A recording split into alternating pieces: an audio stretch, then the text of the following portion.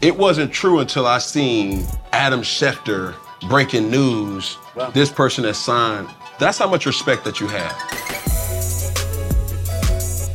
My name is Cam Newton the Sum, Mr. Boogie to All.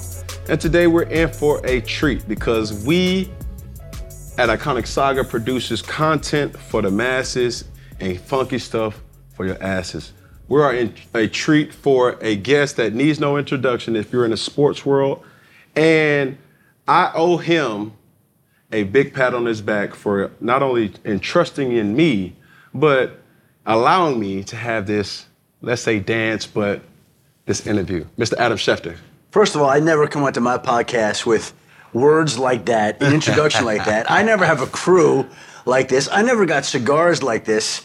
You are big time, and I'm just honored to be with you here this evening. This is an impressive setup here, Cam. Thank you. Appreciate it. So I was going through a lot of things, and I was like, what is Adam Schefter? Like the job title. Like if you were to give me a business card right now, it'd say Adam Jeffrey Samuel Bartholomew Schefter, right? What would the job title be? Because I like to think of myself as a plain, simple guy, right? A by-the-book kind of guy. Right. So ESPN calls me Senior National Insider, I think, or Senior NFL Insider. I don't even know my official title. Right. Senior NFL Insider. So that would be my title, something that I've now done for 32 plus years. Wow. 32 plus years since 1990. I'm 32. So I've done it as long as I started covering the NFL in 1990. You born in 1990? 89. There we go. And so that makes me senior, right. Not as senior as Chris Mortensen, who's very senior. He's the very senior NFL insider, and I'm just the senior NFL insider. And your job is, I think, in a way, to just look after everything that happens in the National Football League, whether it's a player being signed, traded, coach being hired or fired, any injuries, moves. Right. There's so much interest in the players, in the sport, that your job is to do the best job you can covering it, which is not always easy, but that's what we do. Right. I think the thing right here that my first question would be, covering the NFL for so long, and when you talk about validation and I remember certain issues in the world of sports, it wasn't true until I seen Adam Schefter breaking news, this person has signed. That's how much respect that you have. So it's almost like you got this branding stamp that if he said it, it's true.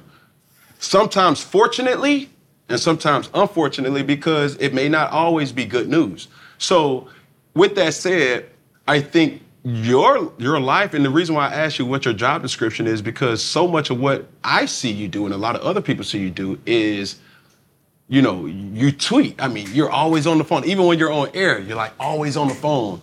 And at what time of your career out of those 32 years did you start realizing like, man, what is this Twitter thing? Like, this is a real life thing and I can use this to my benefit to deliver information to the world or for the world to see? First of all, for you to say that, for me to stamp somebody or stamp an issue is true, that's as nice a compliment as somebody could hear. Because there are so many times that you're doubted or questioned. I could go through a list of things, and there are people that are questioning, criticizing, whatever it may be, but you're just trying to be accurate and fair. And so to hear that warms my heart. To know when it's taking shape, it's hard to tell, but I can tell you this. The amazing thing to me is that when I left NFL Network in the spring of 2009, over 13 years ago, when ESPN hired me, and this is hard to imagine, I didn't have a Twitter profile or a Twitter in 2009? In 2009. Did not have a Twitter account. Wow. That's what I'm trying to say. So I get hired at ESPN, and I started in August of 2009. I started my Twitter account in late June of 2009. ESPN hired me in April. So they hired me in April. I start Twitter. In June, I'm on air for the first time in August. And it's hard for me to think that in this day and age, so much is about social media, followings, platforms. And when I entered the world at ESPN, I didn't have any of that. I had no Instagram account. I had no Facebook account. I had no Twitter account. And I had no nothing. Right.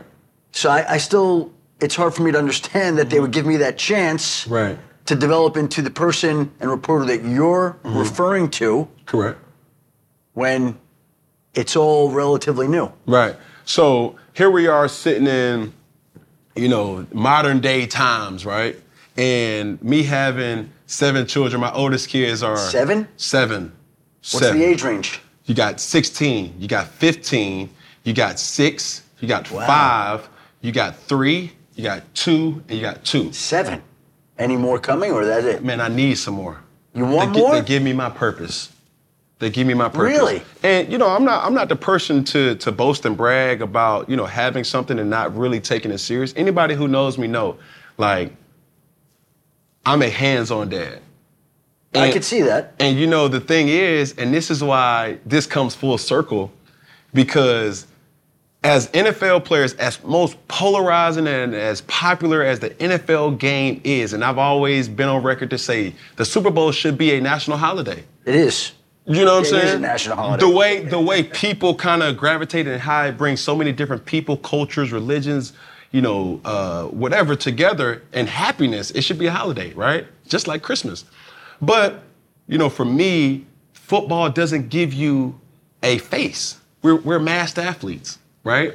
And for so long, I was trying to step outside of the realm of, hey, I really love art. I really love Jean-Michel Basquiat, right? Which was one of the inspirations of me growing my hair the way I grew my hair. Wow. And it's like, I really love fashion. So when Cam's being caught wearing these exotic hats and all these different things, it's like, oh man, I would never wear that. But it's like, I'm trying to say to the world, these are the things that I'm into. NFL is a great establishment. NBA is a great establishment entity, but they're doing things that promotes them. And that's fair, right?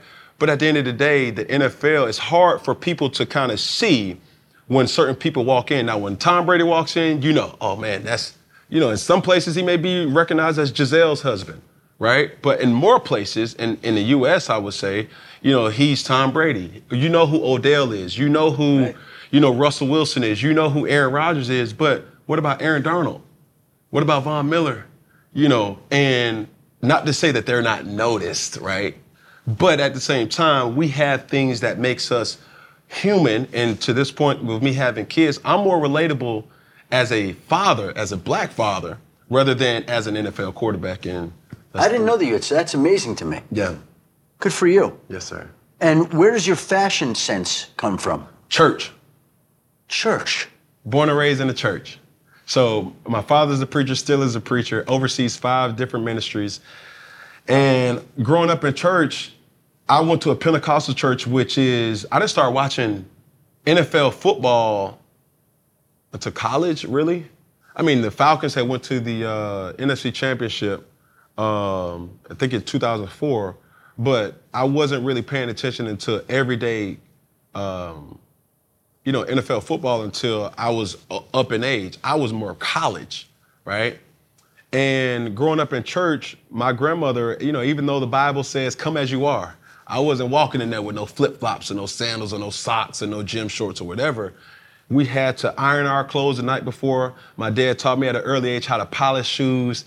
He taught me at an early age, certain things that it rolled over into my adult life in fashion, from tying ties, bow ties, lapel pins, pocket squares, belts, socks, no socks, things like that. And it just, I just felt comfortable with being in a business casual look or, business attire. Do you pass that on to your kids now? Do they have snazzy outfits like you do and cool hats and things like that? Snazzy?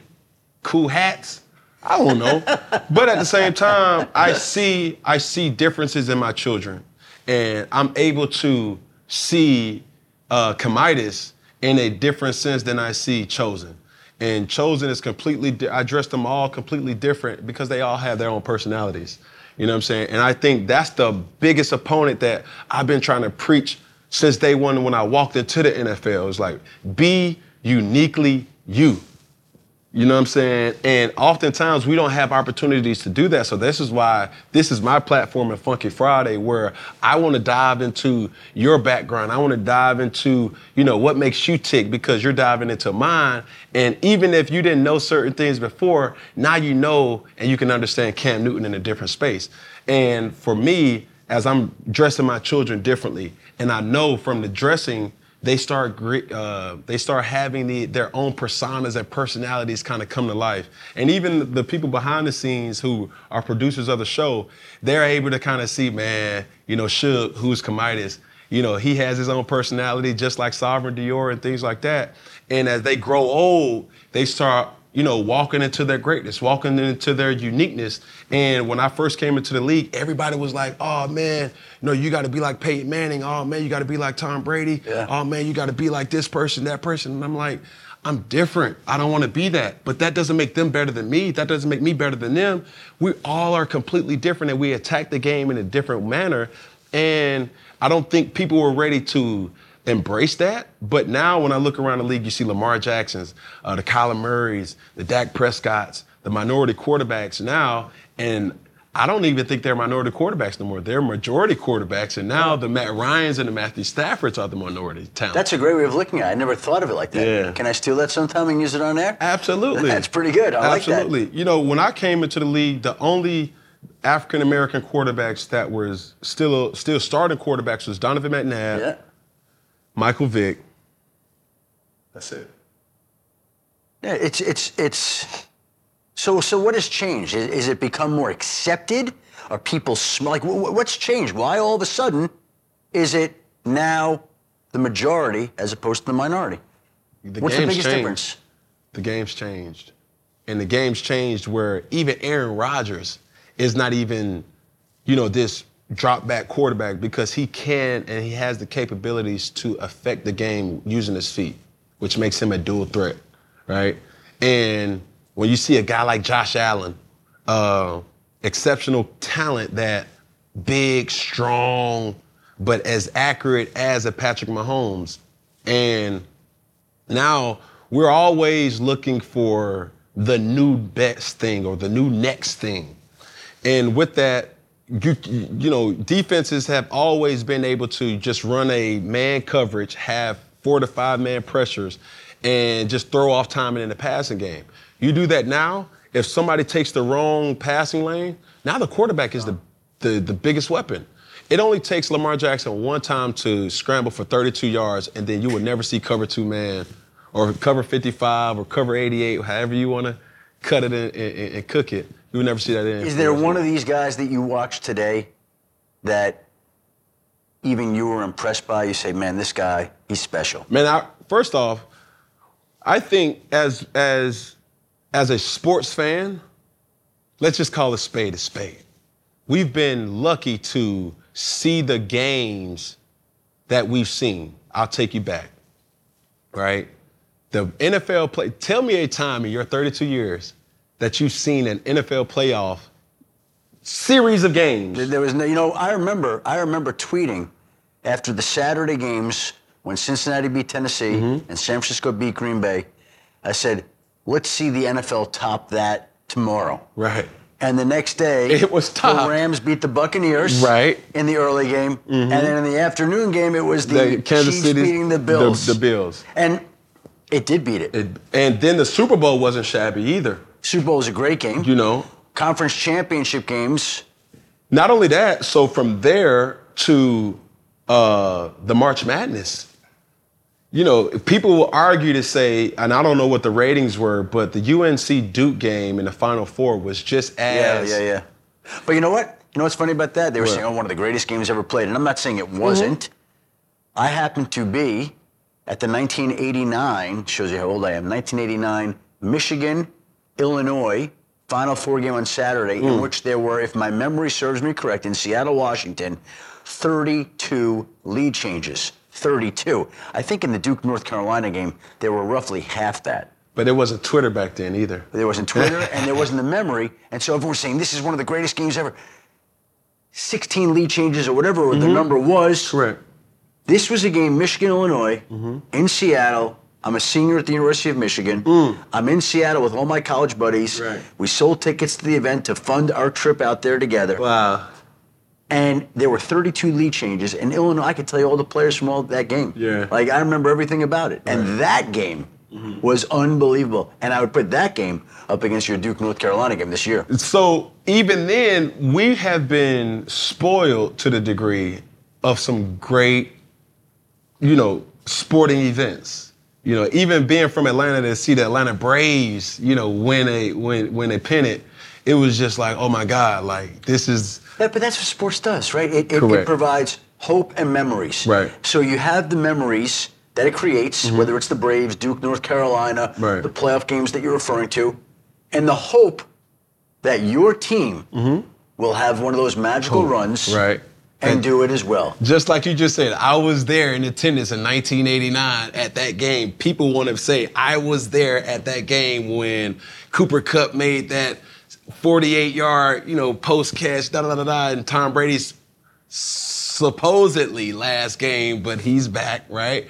And that's what sports does, So while And there are people out there that have Cam Newton in their memories as some of the great games of all time. Correct. And so you hold a special spot to those fans that cheered you on, that you provided a memory for, that is as important to them, in a way, as your sporting memories are, my sporting memories are. Right. It's a huge part of our lives, society, and the reason why sports are as popular as they are today. I'm gonna answer your question, and I'm gonna come back to that point you just said. As a fan of the game, I think it's multiple players that stand out to me. Number one, not being controversial by anything, I think Deshaun Watson is, if not the top 3 quarterbacks, just with his skill set and his talent. It's crazy what he's went through, and I hope everything works out. But when I see Josh Allen, right, and I see what Matthew Stafford was able to do with the talent that he had, it only validates, how and what he was for that skill set is rare. When he made the no look, kind of dig throw in the Super Bowl, like people, it just flashed past, and it was just like, hold on, wait, what? You didn't appreciate that until days after the Super Bowl, and you was like, damn, like he had that in his bag to do, but he's been doing that so long in Detroit, but he wasn't playing meaningful games. Let's just call a spade, right? When I see Patrick Mahomes, and Patrick has changed the game, he's the football Steph Curry, where he's like the flash in the frying pan that like everybody loves when you're at like the Chinese steakhouse or the Benihana's, and you're like, oh, like, and you see these different athletes, and how dare we forget about Lamar, as if his skill set is not elite too. So I'm a person, man, that I'm a fan of everybody. And every time I sit up here and watch, Aaron Rodgers or even Tom Brady work, it's just like, how can you hate their greatness for what it is? And when you're talking about Super Bowls, when you're talking about wins, one thing that I've grown to understand about sports as a whole, as a football player and as an athlete, there's so many different determining factors of a football game that people don't kind of give the notion to or the respect to. Like, I need so much of my offensive line to help me so that I can be as great as I am as an athlete. So when you talk about Brady and his Super Bowl rings, when you're talking about the MVPs from Aaron Rodgers and things like that, he had an unbelievable supporting cast that allowed him to be who he was. It's amazing. Again, I think back on my time covering the National Football League, and I remember when I was covering it, and John Elway, Jim Kelly, Dan Marino came in the same draft class, 1983. And when they were leaving the game, people wondered, well, who is going to carry the torch? Who's going to carry the mantle? And I would venture to tell you that the game today, with the quarterbacks in it, never has been in a better place with more great quarterback play than ever before in NFL history, all at once. There are so many great quarterbacks, so many great people at what they do. And so the league is in a great spot for that. So the franchise quarterback is in a great position for a lot of different franchises. Just to see what Joe Burrow has been able to do, you know what I'm saying? The swagginess that he got, I appreciate that. But back to what you were saying. Name me one of your best sporting events, and I'll say mine. Best sporting events. Or football event. See, but I look at it differently. Why? Because I don't look at it like a fan or attending games. Like, my job now is to be in the studio. Mm-hmm. I don't get to go to too many games. I get to go to the Super Bowl every year. I'm going to the Combine. I'm going to the owners' meetings. I'm going to the draft. The draft, to me, is a great sporting event that you wouldn't ordinarily think of, but it's exciting because there's hope for 32 teams. Everybody thinks their guy is the guy. And he's giving that guy hope. Right. So you're showing up, and the NFL has done an unbelievable job at putting it in these cities. It used to be every year in New York City. Right, and it was the Jets dominated, it was the Giants right, dominated. And that was always part dominated. of the fun, listening to the Jets and Giants fans agonize over their team's picks. Right. Now they've taken the draft, they've gone to Chicago, they've gone to Dallas, they've gone to Cleveland, they're going to Las Vegas. They went to Las Vegas. They're going to Kansas City. Correct. So they take it on the road now, and it's a huge event. It's a huge deal. Right. Wherever the draft is. When you're in New York, it's spring in New York. Okay, there's so much going on. Right. When the draft is in another city, it feels like it's the biggest deal in town. Right. So I would say the draft, to me, where there's actual news happening, where there's selections being made, where there's hope given to all these teams, that to me stands out more than going to a playoff game or a Final Four. I don't get to go to that anymore. I like going to the Masters.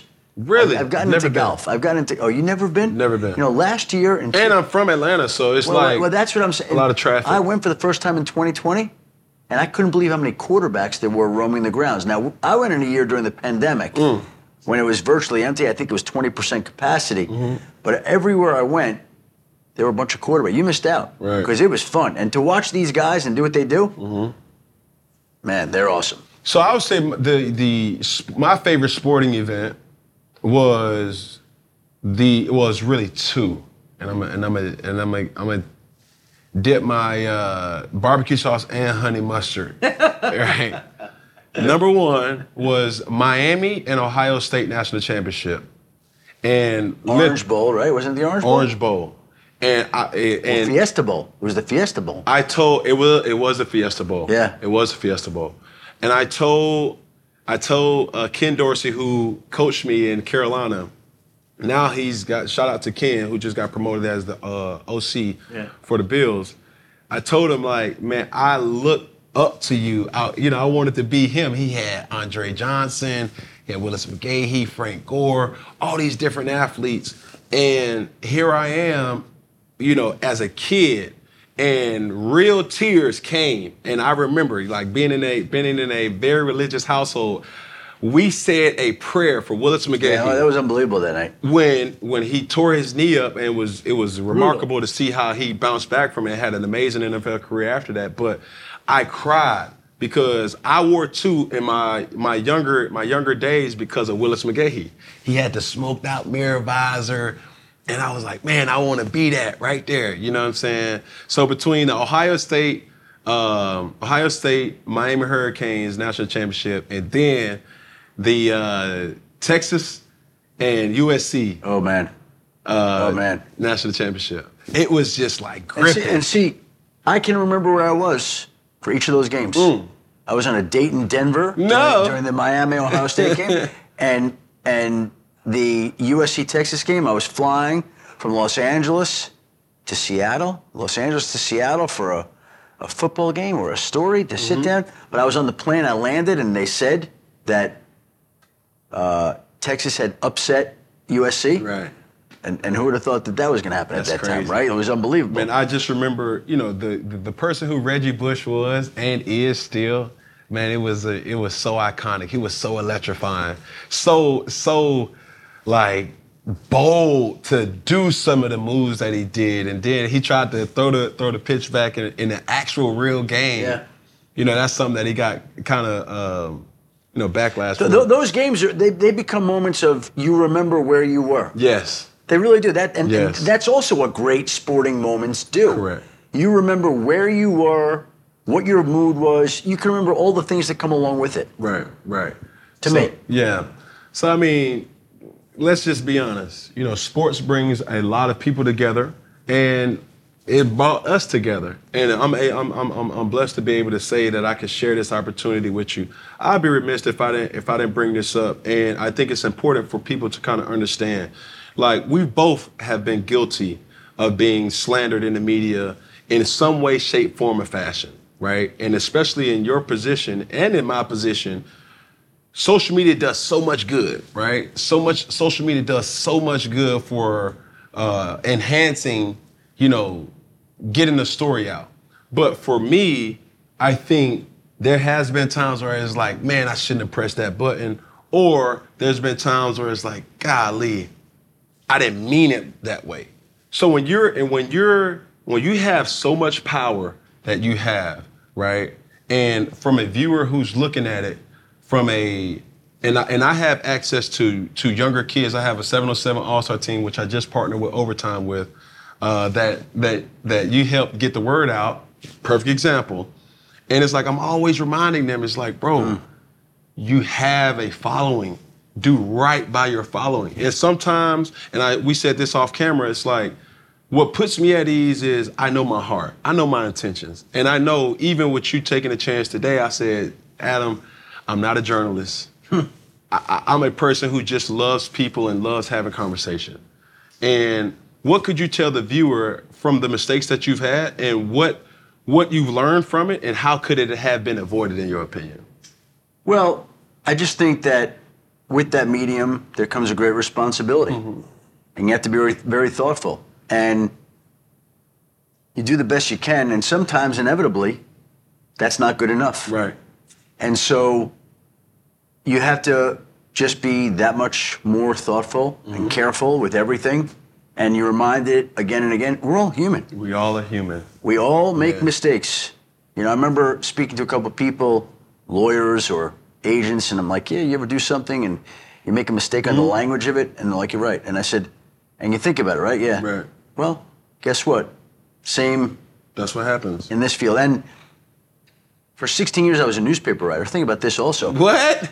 I was a newspaper guy for 16 years. You didn't know that? No. Really? No. And where was this? In Denver. Denver. Born and raised in Denver? No. Born and raised in New York, but moved out to Colorado in 1990 and spent almost 16 years covering the NFL and the Denver Broncos. I moved out there at the age of 23, didn't know anybody. Right. And so that's where professionally this started. Of course, went to Michigan and Northwestern Graduate School, but Denver, I always tell people I got my undergraduate degree from the University of Michigan. I got my graduate degree from Northwestern, but I got my master's in football from the Denver Broncos. Okay. Being around them. Right. And it was different back then. You know, I'd be at training camp be 3-4 weeks at a time. Right. Real two-a-days. Real two-a-days.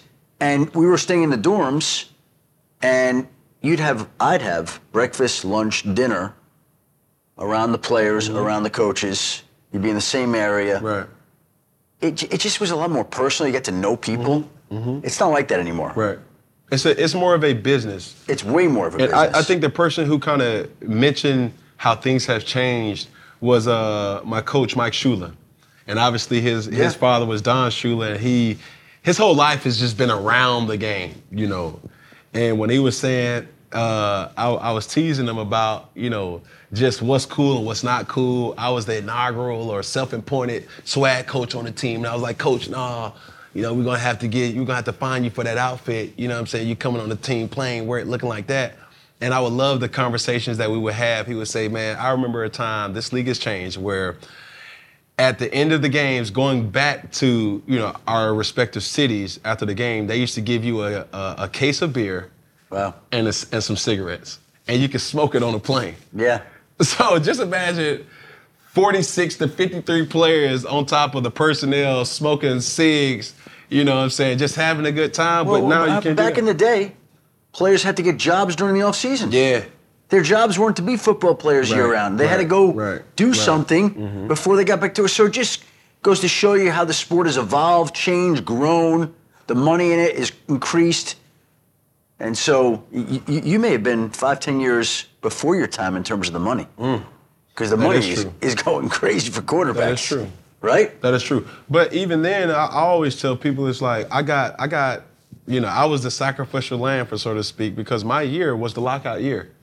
The year before, I think, was it Sam Bradford? So you're right. Oh, so you were the first. I was the first quarterback. The first contract person under the new CBA, where the rookie wages were limited. Right. So that cost you guaranteed money. Yeah. A lot of guaranteed money. A lot. So literally, not just the first quarterback, not just the first overall pick. First overall pick. So it affected me the most. So Sam Bradford got how much? He got about $50 million guaranteed, if my memory serves me correct. Right. Your first contract guaranteed was 22. So that 28 million guaranteed. The new CBA cost you. Right. And then you had to sign. You couldn't sign after your deal was up. The team reserved the right to sign your 5th year. Right. So you had to wait 5 more years, and I'm like, oh my goodness, like here we go. But needless to say, man, I've been blessed. Like this game of football has rewarded me so much. And like I said, anytime I have opportunity to be around my kids, we just left a tournament this past weekend in Knoxville, and we had teaching moments where it's like, man, listen, you can't do that. You can't do certain things. And a lot of people, I've gotten so close to my children, not my biological children, but my all-star kids, that they don't see me as Cam Newton. They see me as Coach Cam, or they see me as Cam, right? And when we go different places and I'm actually coaching them and I'm actually there on the bus traveling with the team, I'm actually in the hotels living with the teams. And, they lose that thrill of knowing like, oh my God, like our coach is a public figure. And oftentimes people will run up to you and you'll have a mishap where somebody will say, can we take a picture? And I always ask, are you asking me to take a picture or are you telling me to take a picture? There's a difference. If you're asking me, I reserve the right to say no. But if you're telling me, you're automatically saying, take this picture or I'm going to bash you. Or I'm going to say something. Of course, it happens all the time. So how do you deal with when you're with your 7 children, when you're with your family, when you're with dinner, when you're wherever you are, coaching your team, and people come up? There seems to be a time and a place for it, right? There are certain times it's appropriate and certain times it feels inappropriate. Right. So how do you handle it? First off, my rule is if I'm eating, I'm not stopping. If I'm with my children, I need to be a dad. Because there's times where, I've thrown for 117 yards, threw for multiple interceptions, sack, strip, and I come home and only first thing you hear is, Daddy! It puts everything into perspective.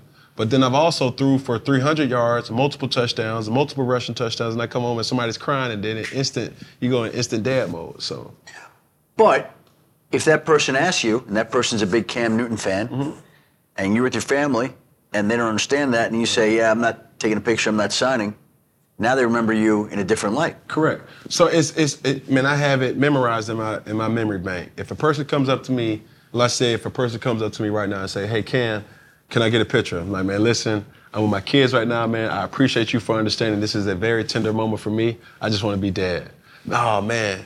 I get it. Most people will get it. Yep. But you have these horror stories that kind of take place, and it's just like, bro, like, I don't owe you nothing. Like, I need to be a father to my children more so than I need to be a fan to you. And I look at it like, if you're going to judge me off one instance where I'm human, then you wasn't a fan from the jump. Because there's certain people that you can give a drip of water to and they'll be forever thankful. And then there's other people that you can give the ocean to and then they still, well, I want the Pacific too. You know what I'm saying? There are some crazy situations that come up. It is what it is. So, going back to the topic of knowing the platform, right? I'm always reminding people left and right that once it's sin, it's hard to recant it. You dig what I'm saying? And for me, I've been burned for things that I've said, and I'm saying to myself, it's like, golly, I wish everybody would understand my intentions for it. And sometimes you don't have that opportunity to do so, but in a way, I think people are owed to know that it wasn't said out of malice. It never was said to bring any type of equality or hurt or any pain to nobody. We all are entitled to our own opinions, right? And the thing that the day and time that we live in, we are expected to be perfect in an imperfect world. But as one of my bosses said to me, one of my dear friends, he said to me, other people's perceptions are your reality. Wow, hey, that's player right there. That's player. So if they perceive that you're wrong or they perceive that I'm wrong, yeah, then the reality is you're wrong and I'm wrong. Right. And so I always think my job is to dispense information. Mm-hmm. So there's a reason I'm on social media. I try to dispense information there. Right. I've always wondered with athletes, to me, I know that they want to exercise their muscles and whatnot, but I always think if I'm an athlete, the only reason I'm going on Twitter or social media is to praise my teammates, my coaches, my organization, promote my charity. And short of that, my life, I'm keeping it to my life. Right. But it's limiting, it's confining. Right. Mm-hmm. I understand that. But I just see what happens sometimes. Mm-hmm. I think to that point what I was saying earlier, that it's hard to use the platform that we do have by allowing people to understand that we don't have the luxury that Steph Curry has. We don't have the luxury that LeBron James have. We don't have the luxury that Paul George may have or any basketball players, because they see their faces. They're able to see. Like, I think the dopest thing that I've seen LeBron James do, in my honest opinion, is show up to Bronny's games. I don't even know Bronny, never met him. But I'm like, man, just to share that father moment where you know, and you have kids, you know, it's like there's a proud father moment, there's a proud family moment where it's just like, man, that's my boy, that's my daughter, that's my girl right there. And you use social media to tell that, to do that. And even then, it's like, when you're in a position where only thing people care about is the weekly interviews of Cam, you know, what does this team look like? What does the Seattle Seahawks, you know, kind of give you to prepare for? You know, what are you thinking about the Atlanta Falcons? What are you, you know, what is this something that you're getting prepared for the New Orleans Saints? And it's like, yeah, that's my job, but I'm a human, I'm a dad, you know what I'm saying? Would you not rather see any of your 7 children succeed, star, conquer, have a great game on the team that you're coaching? Wouldn't that be as meaningful, if not more meaningful to you than anything you could do on the football field? It is. Of course. There was an incident this year where I got home from a Monday night game in Pittsburgh, and I remember walking in my house at 8 a.m. The alarm rang.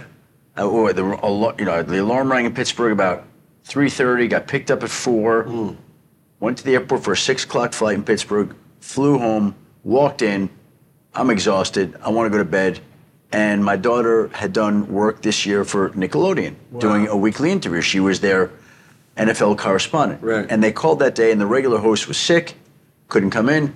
They wanted to know, could she come into New York City and host the show with Nate Burleson? Wow. Is that the slime? Slime time. Yeah. So they sent her some lines to practice in the car, and she starts reading it. I'm going, oh my God. And I'm watching her on the set, and I am way, way more nervous and anxious watching her than I ever would be for anything that I've ever done. That you had to do. Well, except for at the start of my career. But yes, modern day, anything I would do now, nothing compared to watching her. Correct. The nerves, the anxiety, and all that mattered to me was seeing her crush it that day. And she did. Right. And there's nothing that makes you feel more proud as a parent than seeing your child succeed. Absolutely. And even, I mean, let's just be frank. That's what I'm battling right now. As a free agent, there's teams calling, and I'm getting interest, but I'm like, you have to leave your kids. I believe, like, it's not. They can't go anywhere. They can't. They're at an age now. I've always kind of looked at it like, and I respect the people who protect this country, but military kids, they travel so much. I never wanted that to be my child, to be able to start in one school, then go to another school. The children need stability, right? And it was my job and how I felt and how I feel not to take anything away from anybody else and what their family demographic and dynamic was. But for me personally, I just wanted to give my children stability to say, you guys are going to stay here, because on one front, it's easier for me to travel, back and forth, rather than all eight of us. But on a weekend, let's say you're playing Seattle. I'm just using a team. Correct. Could they fly in on the weekend themselves and then fly back? The age difference is so broad because there's a 10-year gap between a lot of them. And the older ones, they get it. I was just in LA doing a business trip with them, and they just love, like, man, you just go. We just want to go to the mall and run around, and then you just do the FaceTime checkup. Right, so they don't care as much about being in the game. So how do you know when it's the right time to go take an offer or an opportunity that one of these teams presents when it's calling and leave your family behind? Or do you just say, you know what, there's not enough money they could pay me to leave the family behind? I think I'm at a position right now where, I'll be honest, salary cap or lockout or no lockout, the game of football has been extremely good to me. And I mean, great. So you don't have to work again? I don't have to work again. Okay. Right? So now it's all about be selective. But then then the question may be asked is, do you still love the game? Absolutely. There's nothing, it brought tears to my family. It brought tears to my producers, almost to myself if I wasn't in this, phase of, I'm about to play a game. When I went back to Charlotte and came out the tunnel and was introduced, that was probably top 5 memories in my life. Wow. I wouldn't say the forgotten son, but the returning son. The returning son. And it was just euphoric just to be able to, walk around and see, like, man, baby, I'm home. I miss you. You know what I'm saying? And now I've been in the position where, we have so many different options, but at the same time, my children weren't able to come to that game. They seen it. Some of them saw it. And it was just like, and my son may have had a track meet or had a football game. Which is what happens as they get older. There's more and more events. You're missing out on more and more. Correct. So if you didn't play another down, what would you then do? I'll do this. By the way, you can do this. Right. You can do this. You're good. And the thing is, and even to lure you to get you to come here, and I was like, man, Adam, I promise you. To lure me. Bro, like, it's just not easy. It's just life. It's not. And I understand. I've done enough interviews to know, like, man, it's dry. And I've been burnt before. It takes a person to be burnt in the kitchen to really know how to cook in the kitchen. Right, but the best meals are the ones that are just natural. They just sort of happen. Right. No one's looking to burn anybody or do anything. You're just looking to sit down with a friend and enjoy a nice meal together with some nice conversation. That's all. Correct. It's not hard. Correct. So even with me, I think people know me as this, but it's so much to me.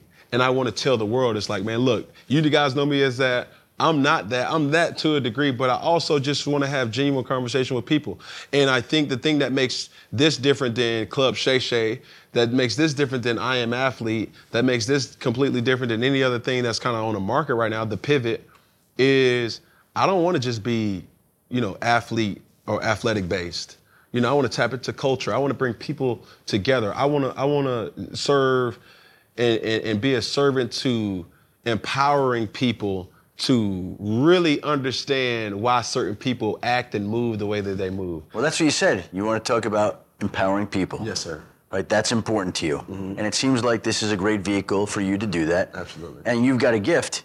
And I watched that introduction. And I couldn't do that. So you know what? You can do 2 things that I can't. You can play quarterback and you can introduce a podcast better than I can. I can say I owe a lot of that to the way I was raised. I'm born and raised in Atlanta, Georgia.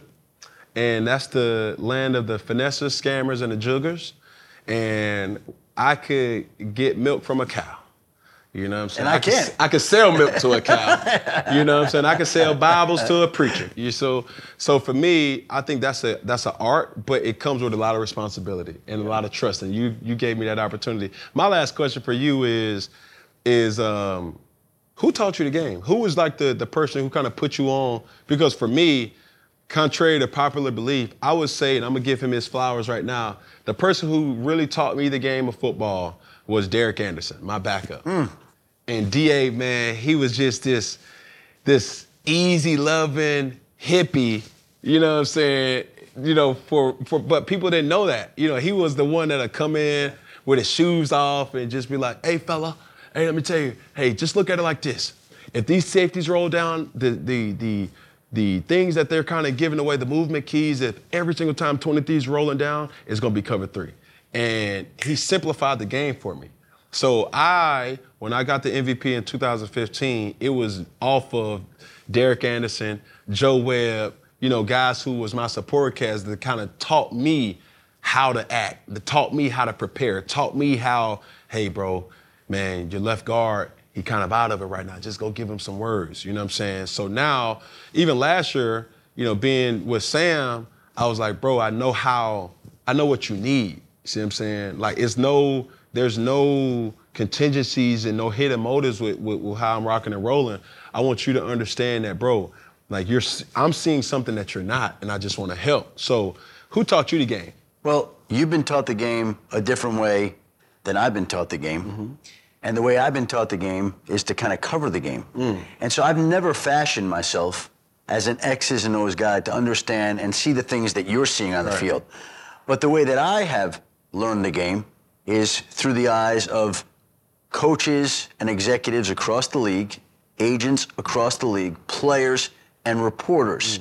And so I see it almost as a business, and I see it as people, and I see it as all those factors coming together.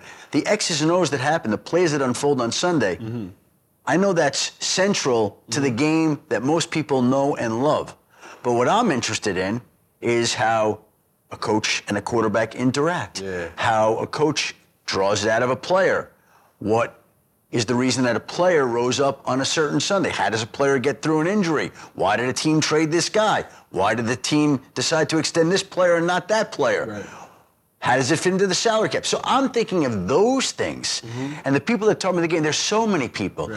As I said, I got my master's in Denver. So I was around Mike Shanahan. I was around John Elway.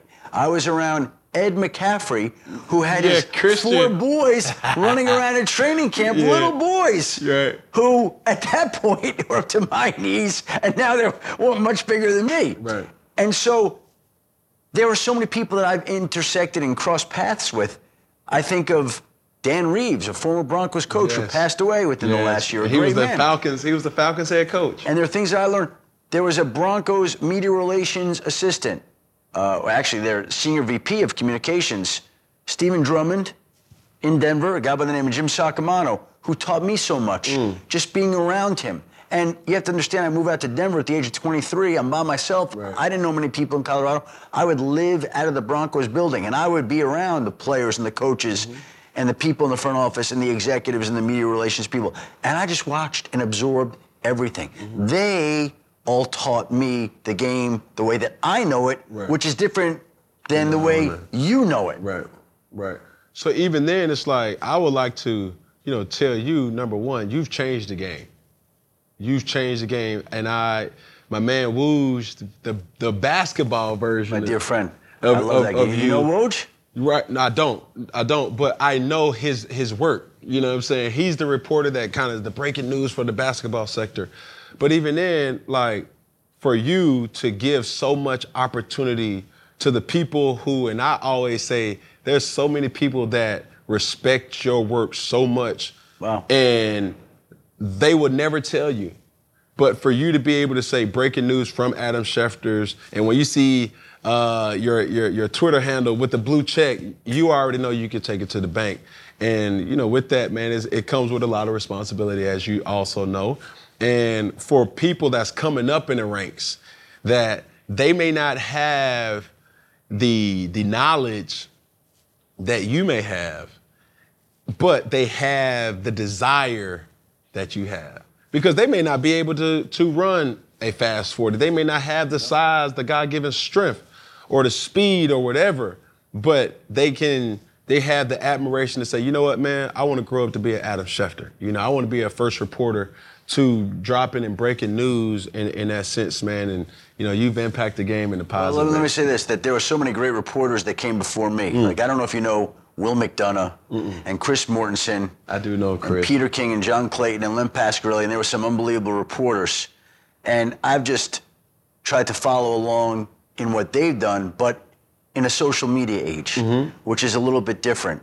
And there are people that have been much smarter than me, more talented than me, but there aren't many more people that wanted it as much as me. That I will say. That was always very determined and driven. Right. But I don't have many skills. Yeah. I don't have many talents. But it's always mattered to me, and it's always been very important to me. It's been important to try to do right by people, to be fair, for them to understand your heart. Correct. Right? Hey, I have to ask this question. How do you merge relationships? Because you are in the relationship business. You do right by so many different people to protect their identity because multiple sources say, right? Yeah. Take me through, out of respect of protecting the interests of people. I almost think it's become just kind of regular. Like you just talk to people and you're just doing your job and they know and so I even call the name of my fantasy football team, my fantasy basketball team. It's per sources. Those are the names of my fantasy teams. I just think people don't like to be identified. They don't want to know that they're the ones that are sharing information. And you try not to compromise people. Correct.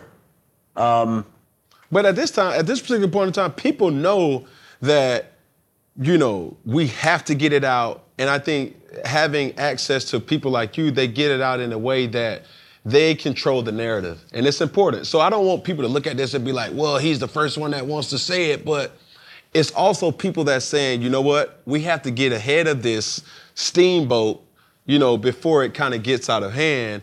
And I remember the first time I met you, we was at a hotel. Indianapolis. At the Super Bowl. At the elevator. And yes, I remember that too. Right, you walked out. It was after your rookie year? Yes, yes. You walked out and he was like, hi, Cam, man, it's Adam. And I was like, duh, I know who obviously you are, man. He's like, if you ever need anything, so professional. And I was like, bruh, you know, it was late at night. I was just now leaving the ESPN party. And that's what the Super Bowl kind of does. It brings so many different people together. And I remember you meeting and he was like, man, I'm gonna give you my information. And anytime you want to use me for anything, I'll protect you in a very discreet way that you know that Did I say that to you? Bro, to those degrees. I can't verbatim, but you made it, and it's other people that came up to me and even got my number in a way that I wouldn't have probably have approved. And, you know, I didn't feel protected. You know what I'm saying? And you're talking to a person, man, I done been through a lot of stuff through the media. Yeah. And at the end of the day, I don't shy away from it. So when you're talking about you got a career in this. But we never had any contact till now. That is true. That is true. So it wasn't very effective, whatever I said. But because I'm able to control my own narrative with Iconic Saga, my production company, and people who I feel as if, like, if you're going to scrutinize me in a story, I do better coming out with it in my own way. I think you see that with the Players Tribune, I Am Athletes, those platforms, and you know, people are able to, you know, kind of get ahead of certain things before and tell their story. And can't forget to mention, like, Uninterrupted. Like, these are platforms that put athletes in the forefront to be able to say what you meant to say and what you wanted to say when you didn't have the opportunity to say, or you didn't say it in your right way. So, yeah. I remember meeting you. I don't remember that, but I do know that I say to people, hey, if you ever want to talk or I can communicate with you or I'm here, you let me know. That's the way I remember it. And like I said, it couldn't have left that much of a mark because you never followed up on it. Well, it is what it is. 13 or 12 years But later. here we are now. Here we are now, and I appreciate it. So as we end things, as we always end things at Funky Friday, both members, the interviewer and the interviewee, looks at this camera. Now let's start with this camera. So you're gonna look at here, you gotta do it with me. Oh, I'm sorry, that's right. I'm sorry. One finger. One pinky. One thumb. Okay. All right. Let's try it one more time. Here we go. You're dealing with a very slow, middle-aged guy who's not very hip. I got you. I'm about to make you hip, Adam. Here we go. We're gonna look at this one more time. One finger, one pinky, one thumb, one love, man. Appreciate you, Mr. Schefter. Thank you, Mr. Newton. Thank you, buddy. Appreciate you. Yes, sir. Man, I would like to take this time to thank the beautiful people at Davidoff for supplying this beautiful space right across the street from the World Trade Center. And if you're wondering what cigar that I'm smoking on the best, the Royal Salomon, and it was aged for 8 to 12 years. Dominican, Ecuador blend by 8 of the finest cigar rollers. And anything that takes that long to make, 12 years, has to be the best. And if you want to cop one of these, please visit your nearest Davidoff or cigar shop to pick it up today.